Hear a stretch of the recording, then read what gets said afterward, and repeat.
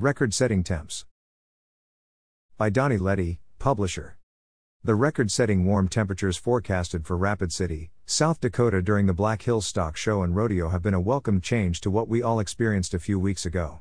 62 to 65 degrees sure beats the negative 60-plus wind chills much of the region experienced in January. The horse sales last weekend were very well attended. The horses averaged over $17,000 with top sellers commanding $52,000 and $50,000.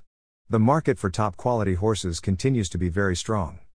On Monday, the Angus cattle were in big demand with the bulls averaging $7,022 and the females selling for $5,821. The Angus bulls sold higher this year than a year ago when they averaged $6,018.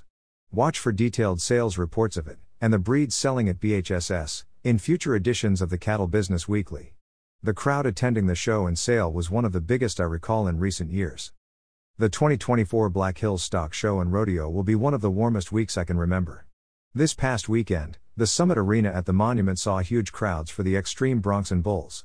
I hope you have plans to attend this weekend's PRCA rodeos.